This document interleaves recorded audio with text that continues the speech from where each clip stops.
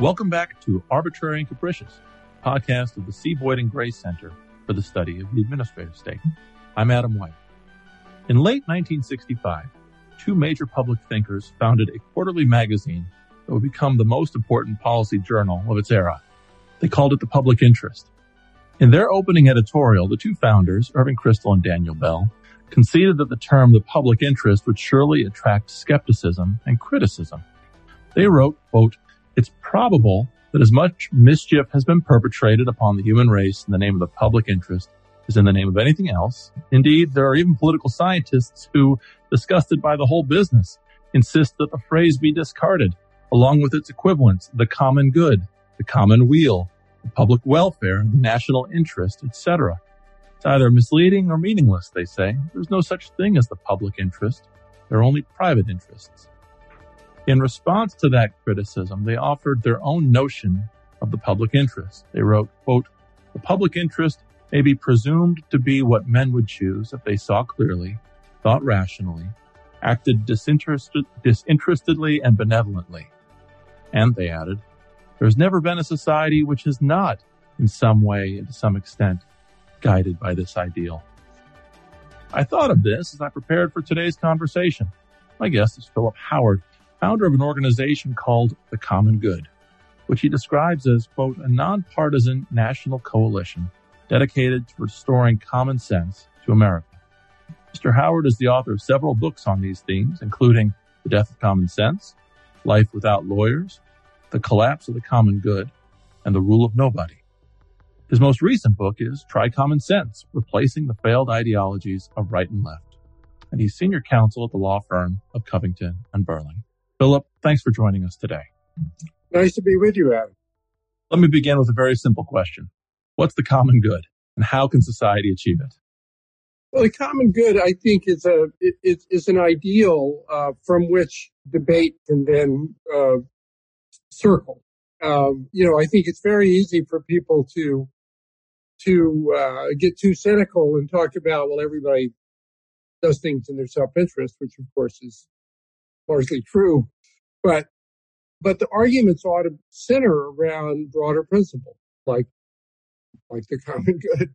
So I think when we're talking about how government should work, how schools should work, how hospitals and healthcare should work, how infrastructure should be rebuilt, whatever, how campaign finance should work, we should always talk about it, in my view, against the touchstone of, well, what's best for everyone?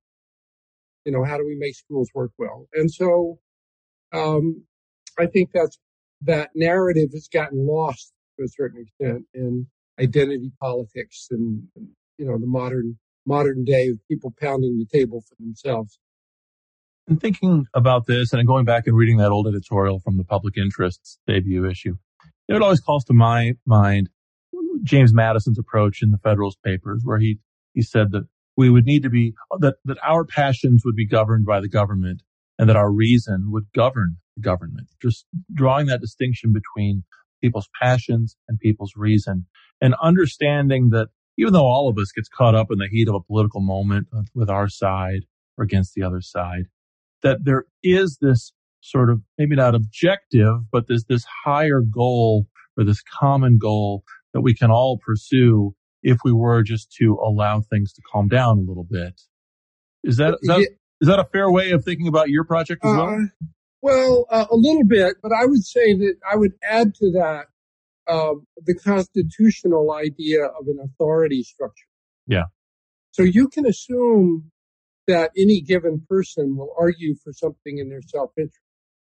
But if you have an authority structure above them, a traffic cop saying, go, stop or go, then all of a sudden they're at risk for not being able to do what they want to do unless they can convince the traffic cop that what they're saying is somehow reasonable.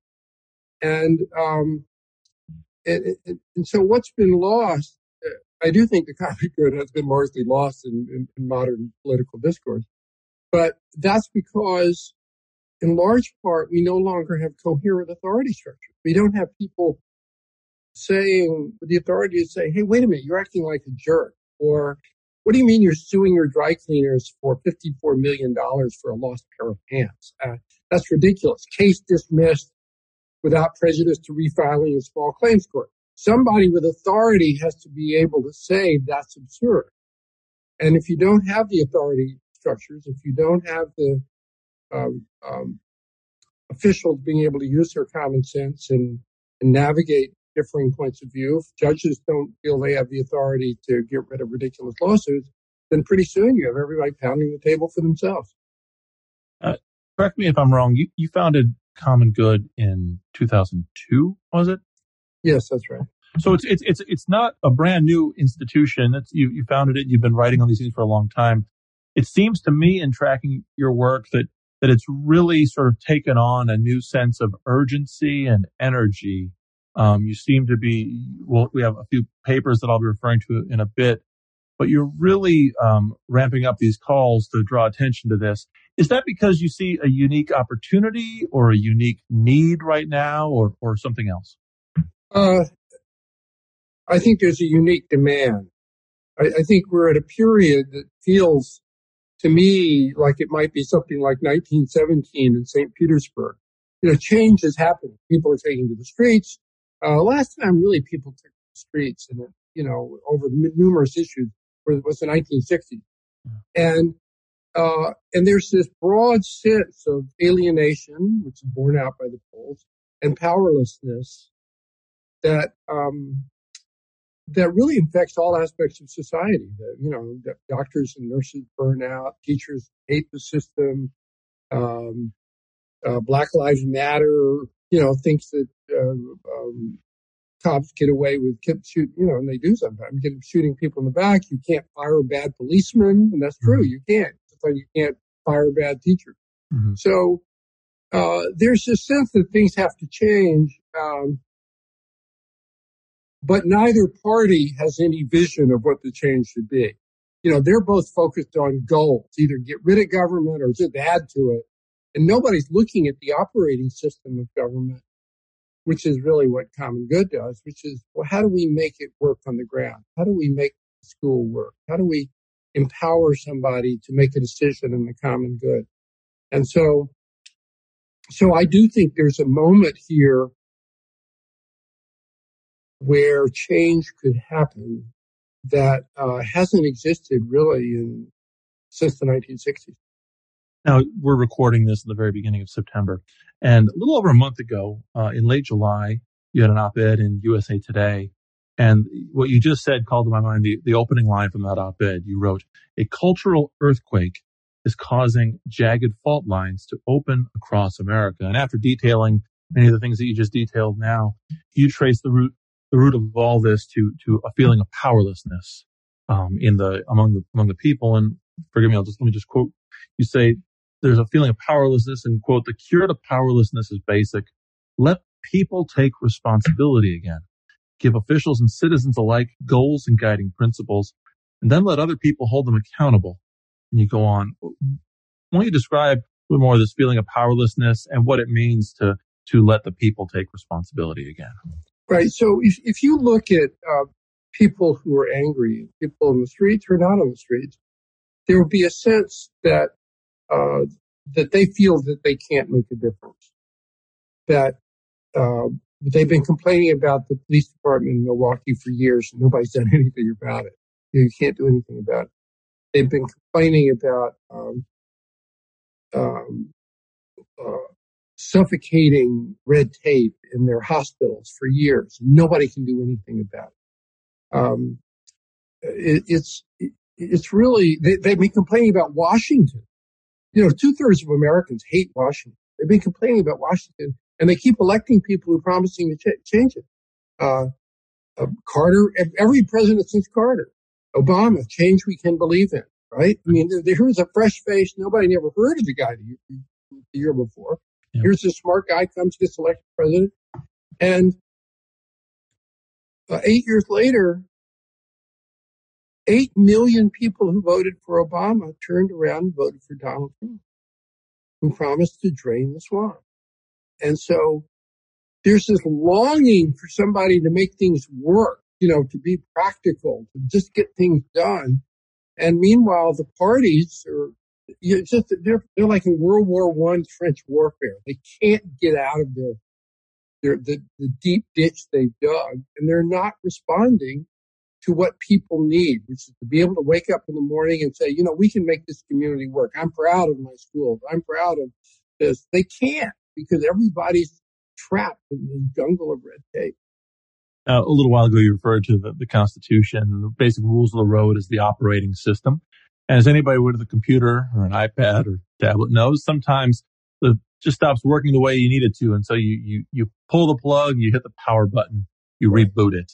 And so this summer, in late June, Common Good announced what it called the bipartisan campaign to reboot government. And you wrote, government's failures with COVID-19 and police accountability show the need for overhaul. So we've talked a lot in general about the Common Good's agenda.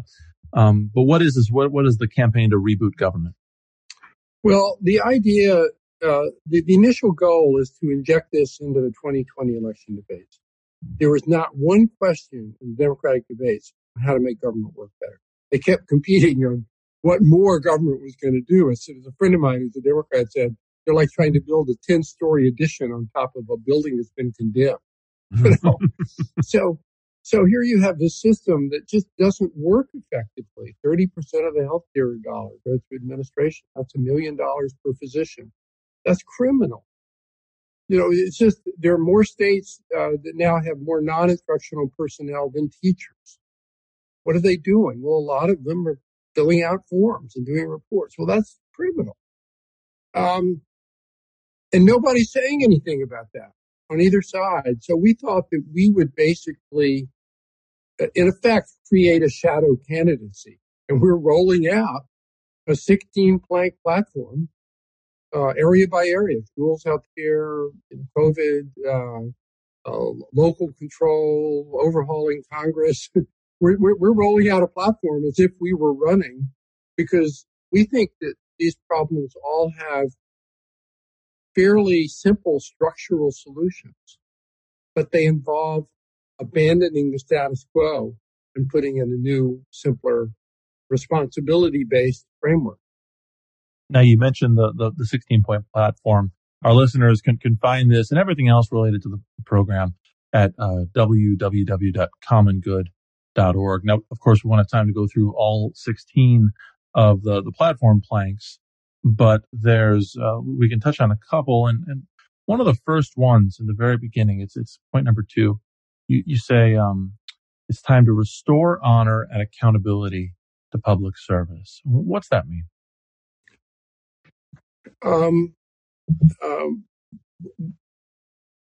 Democracy doesn't work unless there's an unbroken chain of accountability. And the links in the chain have been broken largely by public unions who negotiated collective bargaining agreements that make it impossible, virtually impossible to terminate in any worker or really to manage them effectively. So the effect of this is not that you have government filled with lousy people, although there will be some. It's that when everybody knows that performance doesn't matter, it's almost impossible to have a culture that's energetic and responsive and honorable, because it doesn't matter. It's like letting the air out of a balloon. And so we need to completely rebuild the civil service system. Paul Light is an expert in civil service public administration, and I've been talking about how to do this. And I wrote a paper for you at a conference earlier in the year, talking about why collective bargaining in the federal government is unconstitutional under Article 2. Congress doesn't have the authority to take away the executive's power over his personnel, which is effectively what collective bargaining did. So we're thinking about, well, how are we going to bring either a lawsuit or persuade a president to actually act on that? So that's one. But I'm also working on a constitutional argument for why collective bargaining in the state governments is unconstitutional under the federal constitution, for basically denying the people in the states the ability to elect people who can manage the government. You've made government dysfunctional because you keep electing people and they can't run a school, they can't run their department. They've given away freebies for pensions so that some states like Illinois are beyond bankrupt. I mean, completely insolvent. You have this completely irresponsible government because you gave over control to public employees. And so that has to be broken. You're never going to have a functioning democracy until you can manage the people in government. Well, we're always glad to talk about Gray Center working papers. And since you mentioned yours, I'll just tell the listeners they can find this on our website in the working papers section. It's from a conference that we had in downtown Washington in early February. I guess the last conference we had publicly before COVID-19. And Philip's paper is titled Restoring Accountability to the Executive Branch. It's working paper 20-02. So again, you can find it on our website. Philip, this is a perennial issue, this issue of the struggle between political accountability and professional public service. And obviously there's important constitutional values on both sides of that equation. I think it's possible that you and I might have first encountered each other through some of the work on this back when I was working with Paul Verkyle and Bill Valdez formerly of the Senior Executives Association on sort of an ongoing working group on civil service modernization. And I have to admit, that working group, which is separate from the Gray Center, I want to be very clear, that working group was a real eye-opener for me in a lot of ways. I was really struck by, over the course of about a year and a half, these conversations with groups people from a variety of organizations that either think tanks or groups promoting public service and groups that specialize in bringing expertise and modern technology to federal agencies. In some ways, that experience was it's very uplifting and hopeful experience because you could see how much sort of basic agreement at a general level you can get from even these groups that often disagree on so much. On the other hand, it was very pessimistic because for all of the sort of generalized agreement, there was very clear, very quickly, it became very clear that there was no hope of real concrete action items that would break the deadlocks that we have over the civil service, in part because there's a lot of sort of hard and fast interests that have accumulated around the system, but also there's just fundamental differences of opinions about how to strike the right balance in practice. And that's why I seized upon this is a good example of the challenge, because on the one hand, I suspect you can get a lot of high-level agreement over the fact that civil service, public service needs to be modernized and reformed, but actually boiling that down into concrete reforms that can get through our political process. I don't know. It seems very. I'm very, very pessimistic. So can you fix my mood here, Phil? Sure. Well, first of all, the reason I get a rash whenever I go over the T Bridge into D.C., I live in New York, is because it's impossible to do anything in D.C. I mean, because of the interest. There are 10,000 interest groups. They are all devoted to maintaining the status quo. And everyone alive in D.C. has never seen any significant change. And so their life experience tells them that things cannot change. So, so there you are. There's no, in that sense, there's no hope. But some of the leading political scientists on the nature of how political change happens have joined this campaign for common good that we have. Yeah. Because their studies suggest to them that we are, in fact, nearing a time when tectonic change happens. And it always takes something of a revolution, like the 1960s or the 30s or the progressive era. Pressure to build, and then you get change. And most people who I deal with in Washington are, well, how can we persuade the unions that they should change this? Well, the answer is you will never persuade the unions that they should change this. They have the upper hand over the people who are elected to run the government. So you have to beat them. You can't persuade them. And since one party, the Democrats, relies on them as one of perhaps their main base of support, then it's very hard to do this. It's very hard to do this politically, even when the other side's in power, because you need some cooperation. So ultimately, I think on this one particularly,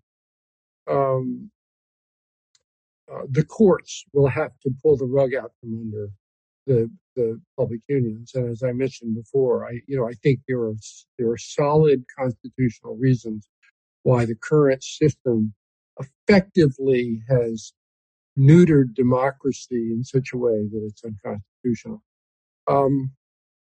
But we are nearing a time of change. And as you say, we're hosting these forums every other week on things like healthcare red tape. I don't get any disagreement from experts in healthcare, the need to remake the system. It's just what you said. But how do you get an impetus for change? Well, my solution there is first you create a vision. And the vision is related not to the goals, it's not Medicare for all, it's to the operating system. It's to a system that actually a human being who's delivering care can deal with instead of spending hours of desk work for every hour with a patient, which is what happens today. You present a vision, and then you start to build support, and when the forces align and everything else is changing, maybe you can replace it. Now, since your program has been so, steadfastly nonpartisan, and again, your most recent book talks about the failed ideologies of both the right and the left.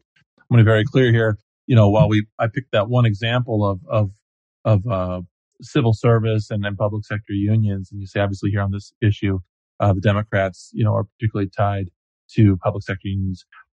That's just one of many, many issues you've been working on, and there's no shortage of disagreement from issue to issue. From either the Republican Party or the Democratic Party. I mean, in one way, what brings your program to the sort of the center is that you do manage to pick fights, I suppose, with that would disrupt both the Republicans and the Democrats alike. Completely. I mean, it's accountability is something that Democrats don't like. Republicans don't like the idea of giving a government official even provisional authority to make a decision. Yeah. They say, we want detailed rules that prevent any abusive official. How do you prevent abuses by an official? Well, there's a problem with that logic, which is that what your views don't matter unless the official can listen to them and respond to them. So the parents' views don't matter on how to run the school if the principal doesn't have any authority to make a change. Right. The same with the teachers. So I had this discussion with the Nobel laureate Paul Romer. He said, I'm with you. We need simpler, goal-oriented structures that allow people to use their common sense and stuff. But it's a hard sell to give people discretion in the age of Trump. You can't. Nobody wants to give officials or businessmen, discretion. And my response to that is we're not talking about discretion. Discretion implies that somebody can do whatever they want. We're talking about responsibility. Responsibility is an affirmative duty to meet a defined public goal pursuant to the principles, the goals. It's the kind of thing that Holmes and Cardozo and all the great jurists wrote about. And Richard Posner, great judge, writes about this. It's someone bounded by principles can't do whatever they want.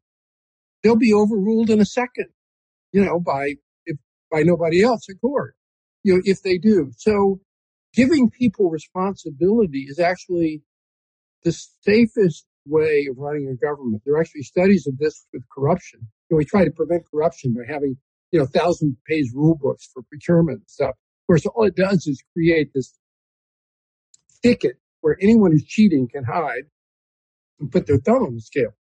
And one study after another concludes the safest way, the best way to prevent corruption is to create clear lines of authority as to who's making your decision. And then you can go look at their bank account. Right. Right. So it's the combination of responsibility and accountability. Right. In holding people accountable. Yes. And that goes back to the civil service point. You've got to be able, and there are many things, there are many problems. Just little things, that are important in their own way. Like, for example, no teacher in America will put an arm around a crying child.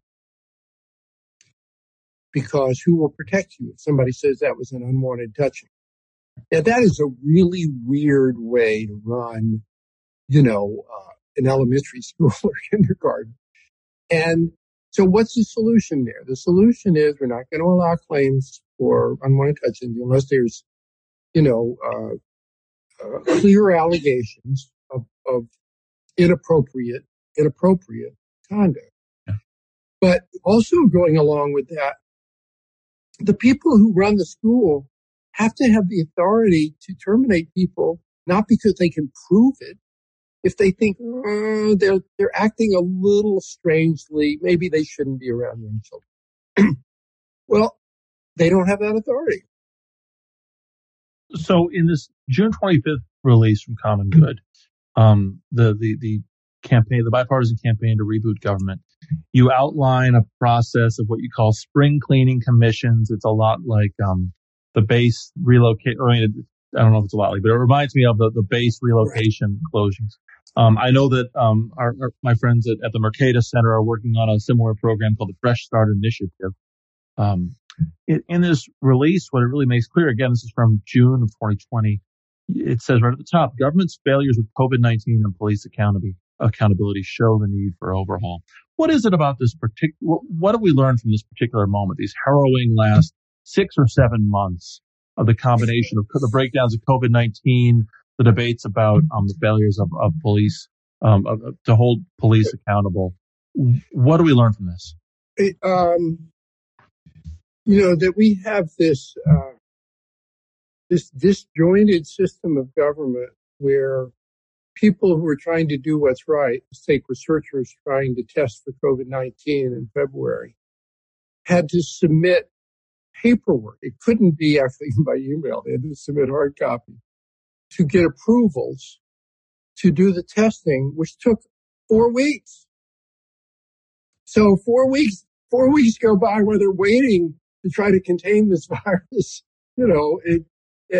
while they go through all the paperwork. So one part of it is just this sense that there's nobody in charge. Nobody can say, oh, yeah, this is an emergency. You got to get going right away. So there's that. The second is that we created a system that's so weighted toward the individual that no one in authority can actually balance for the common good. So you can't get rid of the bad cop. Can you prove that Derek Chauvin was unsuited for work on the streets? Well, he had 18 or 19 complaints over his career. His co-workers found that he was tightly wound. But those are not grounds in which you can dismiss people today. So, after the 60s, we created this kind of obsessive focus on fairness to the individual, and nobody's looking at fairness to the common good. And, so nothing works. And it's all driven by distrust. And you can't test for COVID. You can't fire the cop. It's just, you can't give a permit to fix a broken bridge. You can't, you can't maintain order in the classroom. You name it. The breakdown in trust, it seems so crucial. Maybe there's one book that everybody ought to be reading right now. It's a much older book not that old, it's a couple of decades older, by Francis Fukuyama. And it's just called Trust. And he really details what happens, what breaks down in society when trust breaks down.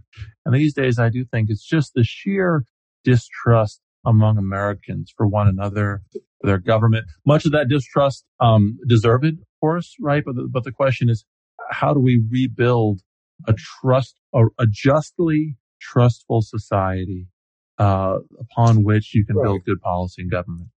Right. Well, first, the worse things work, the more distrust there is. Right. So it's a downward spiral. the words of law have exponentially grown over the last few decades. The distrust. What took 3 years, 20 years ago now takes 6 years. It's just gotten worse because of this inexorable growth. And ultimately, you need leaders to emerge who have moral authority. That's my problem with Donald Trump, is he's quite brilliant at divisiveness and such, but he doesn't, he kind of revels in his absence of moral authority, and so you need somebody who people trust. The reason why we call for spring cleaning commissions is because when you're changing a system, the horse trading involved in change is literally impossible given the laws of legislative physics. There are these 10,000 interest groups. It would take 10,000 lifetimes to just make one little change, in the system to accommodate them all. So this has always been true. Law always takes a life of its own. It's true in the time of pharaohs and Rome and stuff. Things get thicker and thicker, and every once in a while you need to clean house. And it's always done the same way. So Justinian appointed, I think it was 3 judges, and they wrote the draft of what became the Corpus Juris Secundum or whatever, or Civilis, and it became the basis of law for, 1,000 years. And then Napoleon appointed 4 judges led by a guy named Portales. And in 5 months, those 4 judges came up with a draft completely remaking every area of law. We're talking about state law, property law, criminal law, tax law, everything in France. It was debated for a year in the legislature. Napoleon presided over half the debates. It was enacted, and it's the basis for law for half the civilized world still. So last time it happened in this country was the Uniform Commercial Code, which was created in the 1950s to try to make sense out of the 48 states complicated contract laws. So if you wanted to do business throughout the country, you had to have 48 sets of lawyers. So they created this Uniform Commercial Code. And there's this credibility that comes along with a group of people who are not seeking power. They're just making a proposal for how to remake something. And that's the way base closing commissions work. It's very politically difficult to decide which army bases to close because all those jobs will go away. So they give it to an independent group. It's impossible to do politically. Clearly, this country needs that. I mean, if you ask me what my ambition was, my ambition is I want to get appointed to the head of the commission. I just don't think it's that hard to fix the bureaucracy in healthcare, to make schools so that they're both accountable, but they're not crushed by red tape and law. I just don't think it's that hard to create a framework that lets people take responsibility again. That's what Americans are dying for. They just want to wake up in the morning and make a difference and make stuff work and make practical choices. Instead everybody's pounding the table with their legal demands. I have to admit, even in areas where I'd like to see some reform, I always get a little cautious when, we start hearkening back to sort of revolutionary moments that make massive change, right? Take infrastructure, for example. I used to work on energy infrastructure back when I was in private practice. It's something I've written about, studied. And fact is, infrastructure development in this country is totally stifled by red tape. And it's really astonishing. At the same time, I remember not long ago, almost about eight years ago or thereabouts, Thomas Friedman did a column in the New York Times where he said, it's too bad we're not like the Chinese. They can build massive dams, with the snap of a fingers. And you say, well, wait a second. They have they're able to do that for a reason, and it's reasons that we wouldn't necessarily like in the United States. There's something to be said for the sort of the slow checks and balances of government and steadiness and moderate, measured reform. So, right. Well, yeah, it's a matter of degree though. Yeah. But Infrastructure, I've written a lot about. I wrote You have. a report called 2 Years, Not 10 Years that both parties have embraced, where I calculated the cost of delay in infrastructure permitting. The answer isn't to go back to the days of Robert Moses or to bring, Chinese dictator here. Yeah. The answer is to not to get rid of the environmental protection laws. I actually think environmental review is a very good thing, but it shouldn't be thousands of pages. Even on the most complex project, you can, liberal newspaper reporters will talk about it in 1,000 words. Well, surely 100 pages is enough, or to describe what the big issues are with the pipeline or the dam or whatever it is. You don't have to overturn every pebble. But that requires giving someone the authority to make a judgment about, okay, what's important here? And it doesn't mean they can do whatever they want, because they still have the principles of the law, and there's still a court that could oversee that.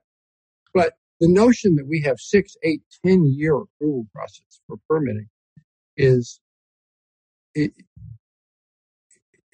a form of mental illness. I mean, it's like a societal mental illness. I mean, other countries do it in no more than 2 years. It should generally be a year or two. You have the disclosure. You have a public debate. It's transparent. You've elected people to make decisions. That's why you elected them. Let them make the decisions. And if you don't like the decisions, elect somebody else. The infrastructure example, it gets back to my own roots as an energy infrastructure lawyer. Remember, many years ago, I was having lunch with a friend of mine. He actually clerked for Judge Skelly Wright on the D.C. Circuit. The year that Judge Wright in the D.C. Circuit wrote the opinion in the Calvert Cliffs case, that was the case that horrible case. Yeah.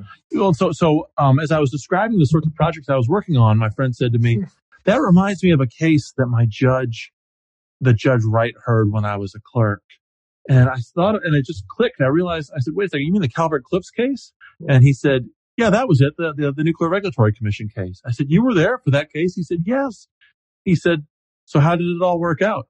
And I reached to open my sort of big lawyer briefcase, and I pulled out, I had with me a few volumes of a environmental impact statement, and I dropped them on the table with a thud and said, "Well, it's become the Adam White full employment plan. I'm not sure it's the best way to run a country." And it is amazing the way that the National Environmental Policy Act, which is a well-intentioned law, and I think it's a law that if reformed, can do a lot of good. It's just these well-intentioned procedural frameworks that are written in very, very open-ended terms, they really can, they can come to serve purposes far different from the ones they were intended. And since I'm name dropping, papers from the Gray Center, this is the point where I should mention that, 2 years ago, James Coleman, a law professor at Southern Methodist, wrote a great paper for us called Pipelines and Power Lines, Building the Energy Transport Future, where he really walked through the issues with the National Environmental Policy Act. Yeah, it's really important. I mean, for example, the transmission lines in this country waste about 6% of the electricity, equivalent to 200 coal-burning power plants. They're rickety. They caused, I forget the number in our 2 Years, Not 10 Years report, something like $400 billion of damage a year in shutdowns when they, you get a big storm come through and the power pole, the old 100-year-old power poles fall over, that sort of thing. It's really important to have government processes be practical. And that actually it's more, you can't legislate practicality. You can legislate against practicality. You can have a 1,000-page rule book and stuff, or you can have a Skelly Wright decision that basically lets anybody sue if you didn't take a hard look because some pebble wasn't overturned. Yeah. So you can give too much power to people who shouldn't have power, not the people who've been elected to make decisions. But ultimately, you can't create any law that makes people be sensible. You have to create a framework that allows them to be sensible and to hold them accountable. And the framework that other countries have for environmental review, greener countries in the U.S., Germany, for example, allow officials to make decisions. They allow judges to review them. And it all happens within like 12 to 15 months. It's just not, we're talking about, drilling platforms in the North Sea, tunnels underneath the city of Leipzig. I mean, we're talking about big projects. They focus on what's important. People argue about it. If they have a disagreement that's legal, it goes to a court. But it all gets resolved, and it gets a permit or not. I wonder how much the change we've seen over the last century in America on this is a cultural change, right? 80, 90 years ago, it was the political progressives, the New Deal era, really, that was building things, building infrastructure, changing the environment to serve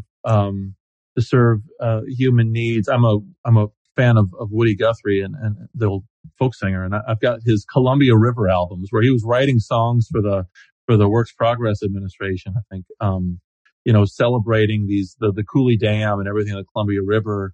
And there's one song where he says, to the Columbia River, he says, River, while you're rambling, why don't you do some work for us? And so there was, for a long time, it was a progressive value to really build. And, just last year, we were celebrating the 50th anniversary of the Apollo mission to the moon and all these things that could be done. And now government, instead of taking risks, really is in the business of preventing people from taking risks.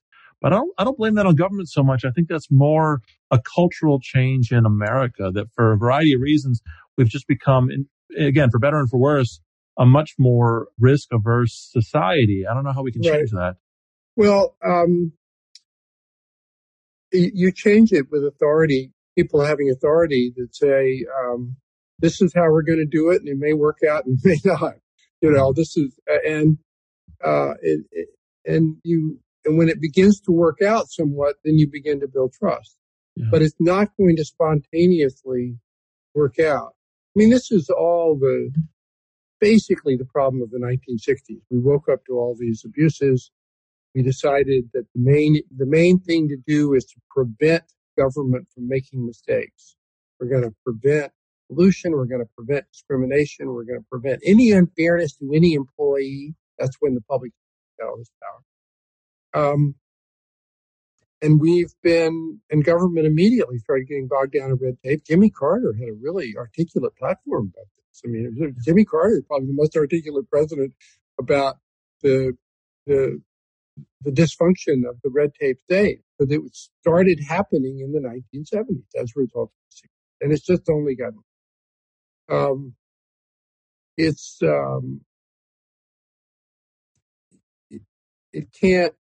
it won't fix itself.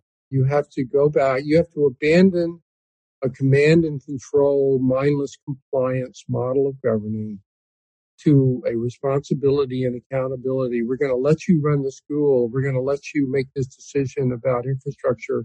But if we don't like it, you're going to get fired, sort of thing. And let people start making the choices again. It's just, we're stuck in this. It's like it's almost a form of self-strangulation. We're so scared of somebody doing something wrong that we won't let anybody do anything right. That's what happened with COVID. We wouldn't let any of these researchers go out and do the testing and the research because we're scared that they might violate someone's privacy. I mean, you can think of anything that might go wrong. That's a good way of putting it. We're scared stiff, and the stiffness, the rigidity is the ossification of just the basic administration of government. So again, Common Good is rolling out this 16-plank platform, a variety of issues. For those who want to follow up, because we can't possibly do justice to it all here, go to commongood.org. We'll go out on this. Are there any sort of upcoming discussions, issues that you're flagging that you want to leave readers with? Oh, wow. We would, a lot of things coming up. We're trying to get the debate going about rebooting the operating system. We want people to talk about the operating system. There's a lot to argue about the goals. Should we deregulate? Should we, whatever. But let's talk about whatever government does, have an operating system that makes it work. And so we're looking for ideas. How could it work better? I'm engaged in an active discussion with some of the leading healthcare experts in the country about What's the right role of technology? How can you make electronic health records human, of a human scale, instead of, instead of 500 boxes, and it should be a time of invention. And so I think there's a lot of room for improvement in literally every area of society. And we are starting to get a little pickup. I mean, we were endorsed the other day out of the blue by some regional newspaper, the Jacksonville paper, that basically said, I never talked to it. Nobody talked to them. They had this long editorial to say, what's wrong with this country can't be fixed unless we basically reboot the operating system. And here's what Philip Howard is doing. We've got to have spring cleaning, but just out of the blue. I have a long essay coming out in the Yale Law Journal forum called From Progressivism to Paralysis. It goes through the history of how the progressive movement 100 years ago, a little over 100, turned into the paralytic state and what the false assumptions that underlie it. So we want to create an intellectual debate at the Mercatus Center and others, where people are really thinking about this and they know how it works, like you. And we need to start having discussions that dare to imagine that it could be different. That you could actually reinvent a system that works. And that's probably the biggest hurdle, is that getting over the cynicism of people who say, look, it's never changed. Why would you even talk about it? Well, again, our guest today has been Philip Howard. He's the author of many books, including most recently, Try Common Sense, Replacing the Failed Ideologies of Right and Left. And he's the founder of the organization, The Common Good. Philip, thanks for joining us today. Great to be with you, Adam. And thanks to our listeners, as always, for joining us. Please join us again for the next episode of Arbitrary and Capricious.